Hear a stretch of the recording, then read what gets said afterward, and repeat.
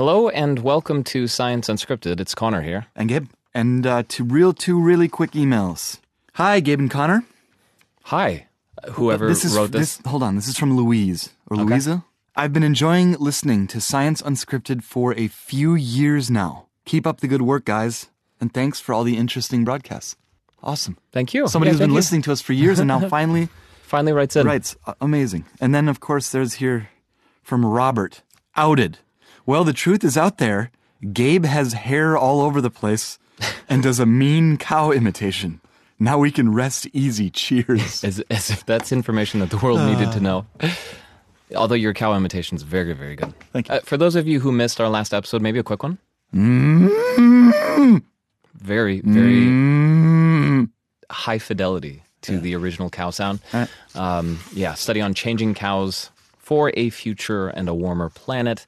We're going to begin with some science or medical science related to us human beings this time.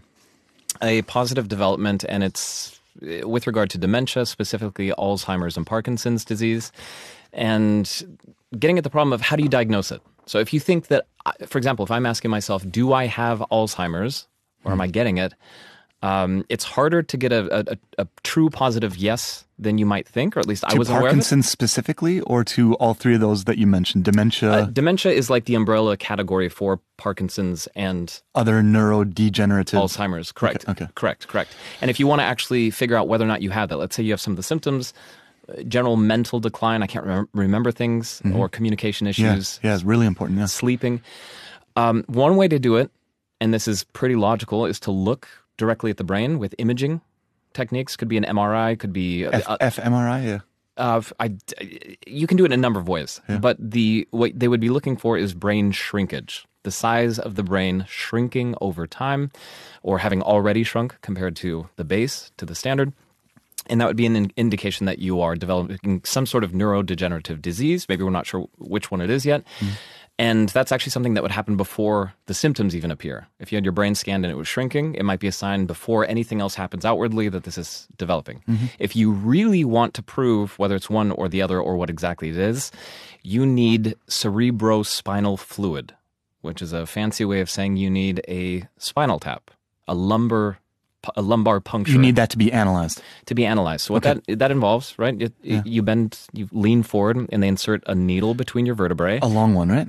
And they take out this clear liquid. And the reason they go for that liquid, right? You've got a lot of different liquids in your body, is that's the one that goes up and ends up reaching the surface of your brain and would collect or accumulate some of these nasty proteins that are connected with diseases like Alzheimer's. Okay. So you could take that fluid, take a look at it and say, hey, that looks like an amyloid beta, or there's too much amyloid beta protein or peptides in there. Same thing with tau, and hence you have Alzheimer's. And that's the way it is right now. The only way to analyze this is with a spinal tap. It's a chemical a chemical test. Okay. And so what researchers at the University of California, San Diego have done, and they're like, this is really intrusive, difficult, painful. Nobody wants to go for that. Let's do this better. And they have a handheld device in the testing phase right now. They've tested it.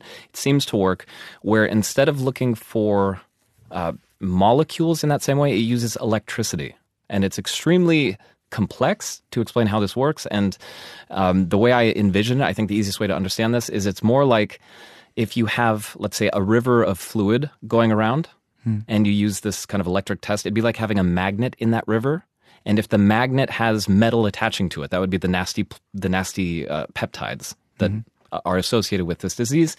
They would start sticking to that metal magnet, and the flow of the river would slow down. Got it. And that's the electric current, the change in the current that they would see, and they would say, okay, and it's only that specific. How exact is it? It's as sensitive as the other procedures Spinal they do tap. with the spinal tap. Okay. And so that's already a win. What they're going to test in the future is whether or not they can do this with fluids like blood or saliva even, and possibly urine, to see if it's that sensitive, if they can test it that way. If that's the case, we're looking at a diagnostically a much better future, where doctors might go to a retirement facility and say, look, could you just give us a quick saliva sample? And where you can diagnose it that way. The easier it is, the more likely it is that those tests are going to be done. They're going to be conducted. Of course. People won't mind them, and they're just easier to do. Right, and the test can come to you much more easily, and the weird result or consequence will be that numbers will go up, and everyone will think, "What's happening? What's in our environment now that's causing so much more Alzheimer's?" No, it's the diagnostic kit is getting better. One big caveat: some of the people behind this new handheld device stand to make a decent amount of money on it. So that's keep that in mind. That's always the case. I know from a personal perspective, the easier it is to test my blood sugar, the more likely it is I'm going to do it. Oh, yeah. And of course, the diabetes companies are making gazillions of dollars on that, but they're making my life and the lives of type 1 diabetics and anyone else who needs to test their blood sugar way, way better. So. Right. And final thing I'll say on this one is that if you can test more easily and cheaply, then you can also test earlier before some of the symptoms appear. Yeah, of course. And based on the drugs that are coming, you might be able to treat in the very near future some of the symptoms of these diseases before they even crop up, before those plaques build up or the neurons get all junked up. So that's a good thing all around. Just a little bit of news here. I'm going to read this out. Maybe you've heard about this or read about it online. Sickle cell can now be treated with CRISPR-Cas9 gene editing. For the first time ever, a therapy that uses the gene editing technique CRISPR has been approved. In the UK, regulators gave the green light to treat 2 inherited blood disorders, among them sickle cell disease, by modifying blood stem cells in the lab and then returning them to the body. Sickle cell disease happens when a defect arises in hemoglobin that can cause severe pain, strokes, and organ damage. The CRISPR treatment is designed to replace the damaged hemoglobin with a working version that is normally active in a developing fetus. In clinical trials, 28 out of 29 participants began making functioning hemoglobin after the treatment and reported no subsequent pain episodes. The FDA in the United States is set to follow suit, concluding last month that the benefits far outweighed the risks in the case of sickle cell disease. So gene editing is now a thing. And just a reminder of what sickle cell disease does to you? Yeah, put simplistically, it's a defect in the red blood cells, and because of the shape, if you have this damage in the protein in the hemoglobin, it prevents or it means that the blood doesn't flow as well for them. I love good medical news. Yeah, really good medical news. That one, and like I said, in the U.S. they're about to approve it. This is coming. Gene editing is now a thing. It's here. So on to some softer science, or the kind of science that isn't necessarily going to save lives, but might change opinions. This study is connected to something I've heard a lot here in Germany and nowhere else. And this is the line, Gabe, you might have heard it too. Do men or do women get more attractive as they age? Do they get how quickly do they get less attractive? A survey? Who did they ask? So what they did is, they asked 300 people. Okay. And they took 20 people headshots effectively. Yeah. And they aged those headshots. And at first that kind of confused me, like, well, you could have taken headshots of people who were actually older, but this way you truly establish with... Take the same person. Yeah.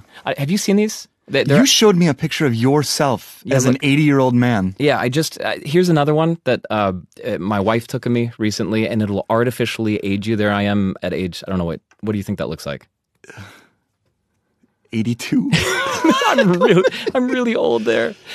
You're all wrinkled up. You still have hair though. That's a good thing. Well, it means the app probably isn't very good at predicting what my hairline is going to do in the future. No, you're really confronted with your own mortality when you look at that kind of stuff. They did the same thing with the 20 faces, and they had 300 people rate them for attractiveness and femininity or masculinity. I'm going to kind of forget that second category for now because it just wasn't as important. Yeah. The conclusion: at the age of 40, women start from every decade, or for every decade from there on out, they lose 10 percentage points or 10 points of attractiveness. Women get uglier over time. Well, everyone. Is that what you're trying to say? Everyone or does. less attractive? Everyone does. But everyone does. Yes, okay. But specifically, women starting at age 40, between age 40 and 50, they're going to lose 10%. Yeah. Between 50 and 60, another 10. Between 60 and 70, another. Got it. So it's dropping. Men, it is different. According to this Georgetown study from we get a less attractive, but less attractive? Yeah, that's one way of making it really easy to understand. No, so the drop-off for men also starts at age 50. Okay. And it's about 5 percentage points per decade. Okay. So you could make the argument, it's less. Women, it begins earlier, and the decline is steeper. It's later for men, and the decline is softer. You could say, well, how much of that is just cultural, right? We have, I don't know, some sort of sexist biases toward women. They're judged more harshly for their appearance always. So this fits into that pattern. The authors of the study view it more in terms of evolutionary biology. That the face, numerous studies have shown that the face is facial attractiveness is strongly associated with reproductive health, the ability to bear children or to have children, to create children, and that is what's the older one gets, the less likely that one can reproduce.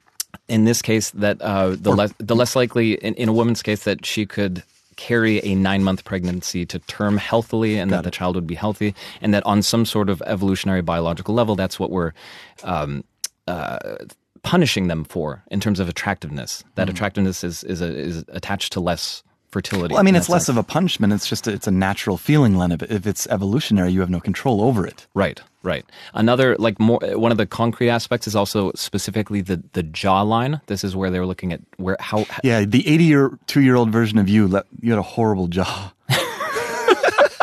Well, so really scraggly, the male, misshapen. The biological male jawbone grows at about the same rate in men all the way through, and with women there is a change, and the jawline becomes more masculine. Yeah. For both, for men and women, the jaw becomes more masculine. That also may play into it. Somewhere I was thinking there's a joke to be made about it being a mandible. It becomes more of a manly, masculine-looking thing over time. Yeah. Or a less jowl. That's going nowhere. Jowls. That's going nowhere. I tried. That was a good try. So if you want to read more about this or are interested in the subject, the study is called Understanding the Impact of Aging on Attractiveness Using a Machine Learning Model of Facial Age Progression, and it's in facial plastic surgery and aesthetic medicine. One little bit here before we go. Eye contact. We're making it right now, Gabe. Well, we do it a lot, I would say. Well, compared to the participants in this study. Well, we're in Germany. Another German stare. Will you let me get to the science here? Yeah. When two human beings speak to one another, mutual eye contact is extremely rare, according to a study out of Canada. Researchers at McGill University and the University of Quebec outfitted participants who did not know each other with eye-tracking glasses while they discussed an imaginary survival situation. While they ranked items they would need to survive, the researchers analyzed where the participants were looking. In particular, how often they looked at each other's eye and mouth regions. In total, 12% of the time was spent looking at each other's faces. Mutual eye contact, when participants looked each other directly in the eyes simultaneously. Stop looking at me like that. I'm trying to make eye contact. Stop it. I want to beat the 12% number. Mutual eye contact, when participants looked each other directly in the eyes simultaneously, only happened 3.5% of the time. No way. 3.5% of the time. Out of every 30 seconds, 1 second? 1 second out of 30. Spent looking at each... Is that math? Okay. The researchers found that when mutual eye contact was made, participants were most likely to follow each other's gaze afterwards, a phenomenon known as subsequent gaze following that is important for social dynamics. It's more like... So it's good. It's a good thing to look each other in the eyes at what we're doing right now. We are locked right now. I'm locked and loaded, Gabe. I can't stop looking into your hanging eyes. on every single word you say, although it's kind of... But when people do this, then you follow whatever the person you're looking at, whatever they're looking at. And that leads to better conversation, better social dynamics. So the next study would be how to...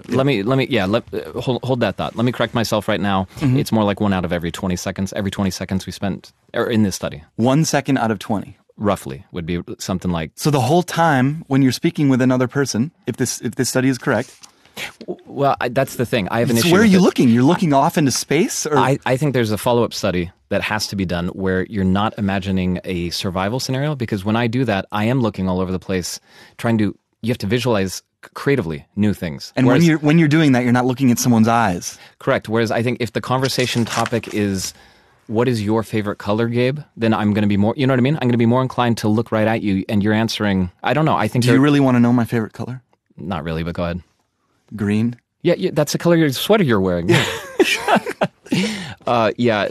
No, that's a good point. So different kinds of conversations lend to different, Yeah. or make direct eye contact, mutual eye contact more likely. Yes, Probably. I would think so. I think Because if you're looking at someone 3.5% of the time while they're opening up their heart to you, you wouldn't be a good conversationalist. looking at a tree, a bird in a tree. No, one thing that Germans said to me years ago when I first moved here, and I'm talking 15 years ago now, was that they have a tough time with they're talking about Americans because I'm American, and how they never make eye contact.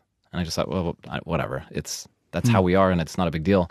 I've been here long enough now, and I've gotten so familiar with the extended long eye contact that I have reverse culture shock going back, because it is strange to be interlocuting with someone who's looking everywhere but you. So what do you do when you've got someone with a squirrelish-esque gaze behavior? What do you try and put my head in front of their eyes? Get in front of their eyes? I do this. Hey, over here, bud. Right here. No. I understand it because the moral of the story is that we don't do it very much, and it's good for social dynamics. Yeah, so try to do it more often. Yeah. One thing I've heard, and I don't have anything to back this up, is that if you want to practice it, because it is something that requires practice, that when you're talking to a young child or even a baby, that it's a perfect time to practice. There's no social consequence. You're not harming anyone. You can just get familiar with looking someone. Wait, hold on. How many babies have you stared at? I talk to all sorts of babies all day. No, I don't know. It's an idea. Because it's hard. How do you get over it? It's a big hurdle if you're not used to it. Maybe next time you're speaking to someone, just pay attention to how often you make or how long you make direct mutual eye contact for, and how it makes you feel. Yeah. Did it help the social dynamics? Let us know at su@dw.com.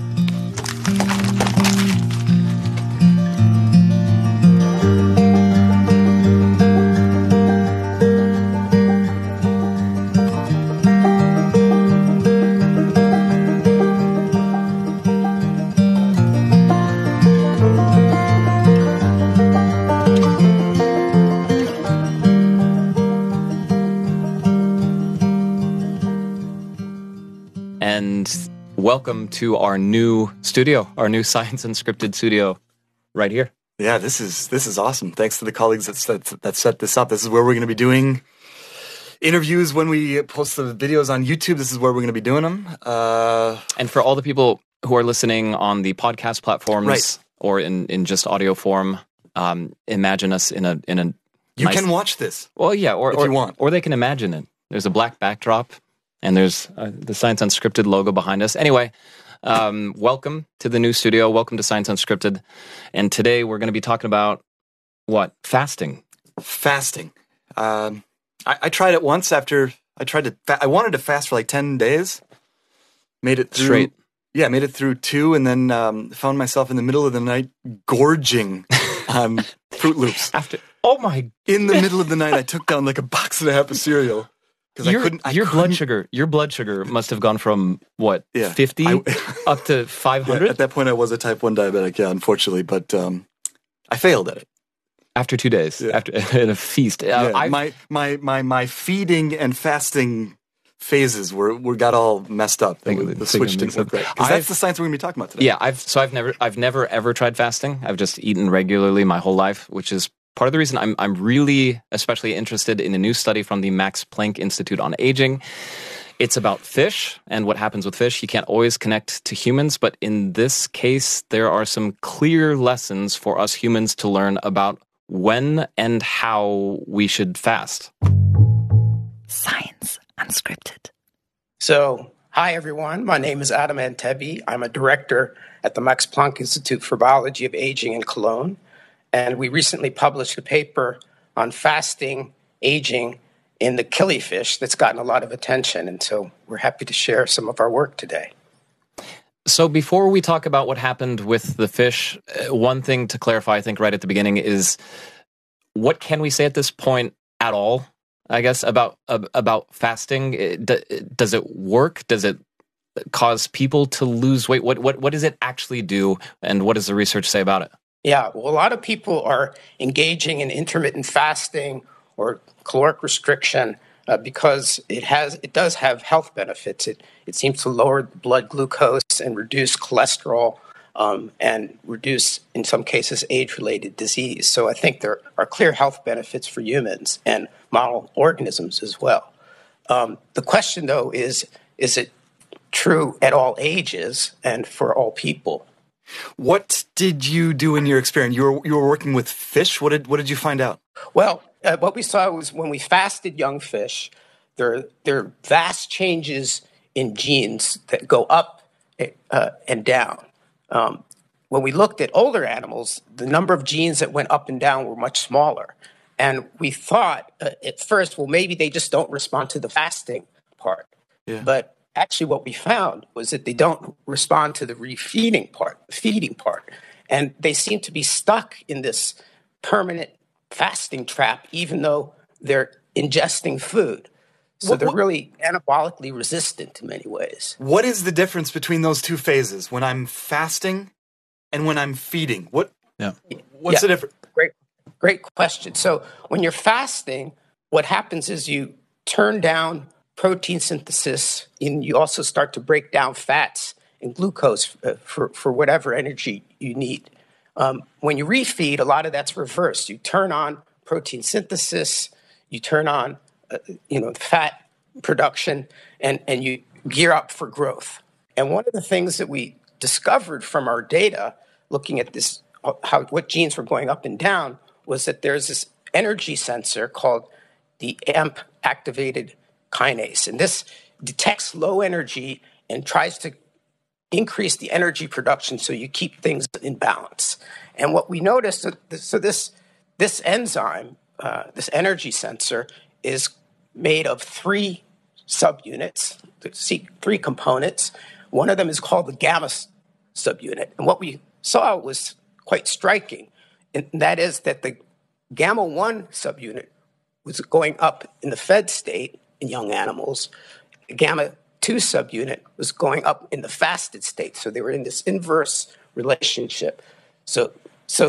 And with aging, the gamma 2 is always up and the gamma 1 never comes on. So we think that it's this fasting refeeding cycle that's very important for the health. You have to turn up gamma 2 during fasting and turn up gamma 1 during the feeding stage. I don't know how you would do these things with a fish. Is it possible to take these two sliding levers, gamma 1 and gamma 2, and slide them in the older fish to make them young again? Can you do that? Yeah. So this is why we use these model genetic organisms, because we can manipulate them genetically very easily. And so our idea was, well, if the gamma 1 is low in an aged fish, why not activate it genetically by introducing extra copies of it and changing one amino acid in its sequence to activate it, and ask what happens to the fasting response and what happens to the metabolic health. Yeah, absolutely. What happens? What happened? Yeah. So remarkably, what you see is in a young animal, they have a normal fasting feeding response. And in an old animal, they have a youthful fasting refeeding response. And it looks perfect. And they have much lower levels of inflammation. And this one amino acid change caused these fish to live about 10 to 20% longer. If you did an experiment like this on humans, what would it look like? How would you do it? Yeah, I think before we would go to humans, well, I think what we need is a nice experimental design where we can actually measure human response to fasting and refeeding and look at what's happening to this AMP kinase and really understand, does it have a similar role in the fasting and the refeeding state, yes or no? And then do we see this kind of subunit dance going on, yes or no? And if we do see that, then we can think about designing drugs or other interventions, maybe dietary interventions that ensure that this gamma 1 gets expressed at the right time. So it's really, you need both, the fasting and the refeeding phases. They have to work in synchrony. One can't overrun the other. And I would assume that such a trial would start with geriatric patients, with patients whose levels are all off anyway, right? Well, I think that's a good question. probably want to have people who are, say, 50 to 65 as those who can respond to fasting, refeeding, and those are 65 and older who might be less responsive as a comparison. I think you have to have age stratified groups, I think, to really get some insight into this. But I think the important point is that although intermittent fasting may be a good regimen for some people, I think you have to take into consideration the age of the person, how fit they are, whether they're overweight or whether they need muscle mass. All those things have to be taken into consideration. So you shouldn't just Google the internet and just take down, some intermittent fasting regimen without consulting a doctor or having some knowledge about that. But we're really just starting a lot of these studies. And I guess as a final message to people out there who are considering fasting in the future or already doing it, is it safe to say, I mean, this is me interpreting what you've said, that after a certain point, after age 65, you shouldn't be fasting unless in consultation with a doctor, because if you're doing it, you might risk watching your own muscle mass waste away and becoming weaker. Is that fair to say? Without getting anything out of it? Yeah. I think that's something people need to consider on an individual basis. And, it may very well also depend on how you refeed and regimen that you use for your intermittent fasting. So, yeah, I think it's very important not to just assume that it will be healthy for you until you've considered the studies and talked to a nutritionist about this. Yeah. And that was Adam Anteby talking to us from the Max Planck Institute for Aging, which is based in Cologne, Germany. Real quick here, he wanted to especially thank the team members responsible for that study. I'm going to read them off here. Roberto Ripa, Christina Polidori, and Roman Mueller for their work on that project. Stress that they were the ones who did the science, that Adam was just kind of managing it. And I wanted to stress at the end a point that he made that if you fast, you should do it in consultation with a doctor. But my next door neighbor, this guy named Jochen, he's retired. Oh, did he not go to the doctor? He did a phenomenal job of fasting. He's in his 60s. What does that mean? Well, I saw him about 6 months ago. I don't know if he's listening or watching this. Kind of pudgy. Mm? And then went through a fasting regimen that went on for weeks, 2 or 3 weeks, and then emerged from it. The guy's looking just like $1 million. After 2 to 3 weeks? Yeah. Okay. I think from what he said, he only had tea. That was essentially the only thing he had. He went full, like no food. It was a long fast. Extreme. This was not that's intermittent extreme. fasting. Yeah.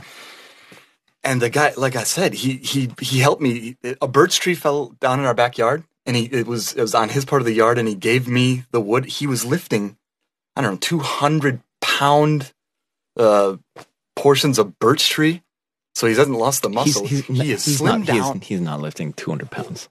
Oh, with my help. Okay. I had one and he had the other. Okay, so fast again, anecdotally, I think that it goes back to what Adam was saying. Anecdotally, fasting can do pretty amazing things. Not anecdotally. The science shows in model organisms that certainly at intermittent fasting, it has absolute effects. Cardiovascular, diabetes, metabolism, it can help you.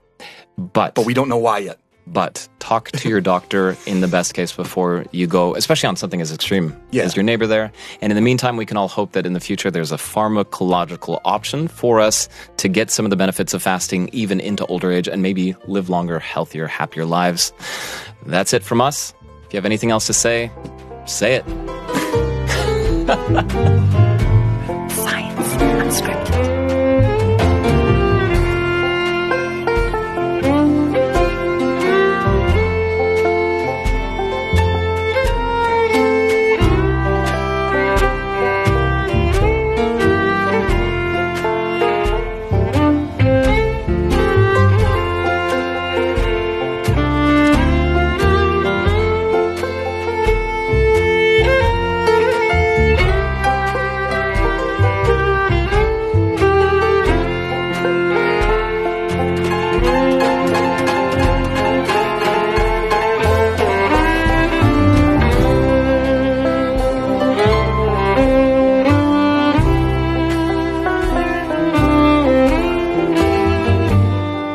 MW, made for minds.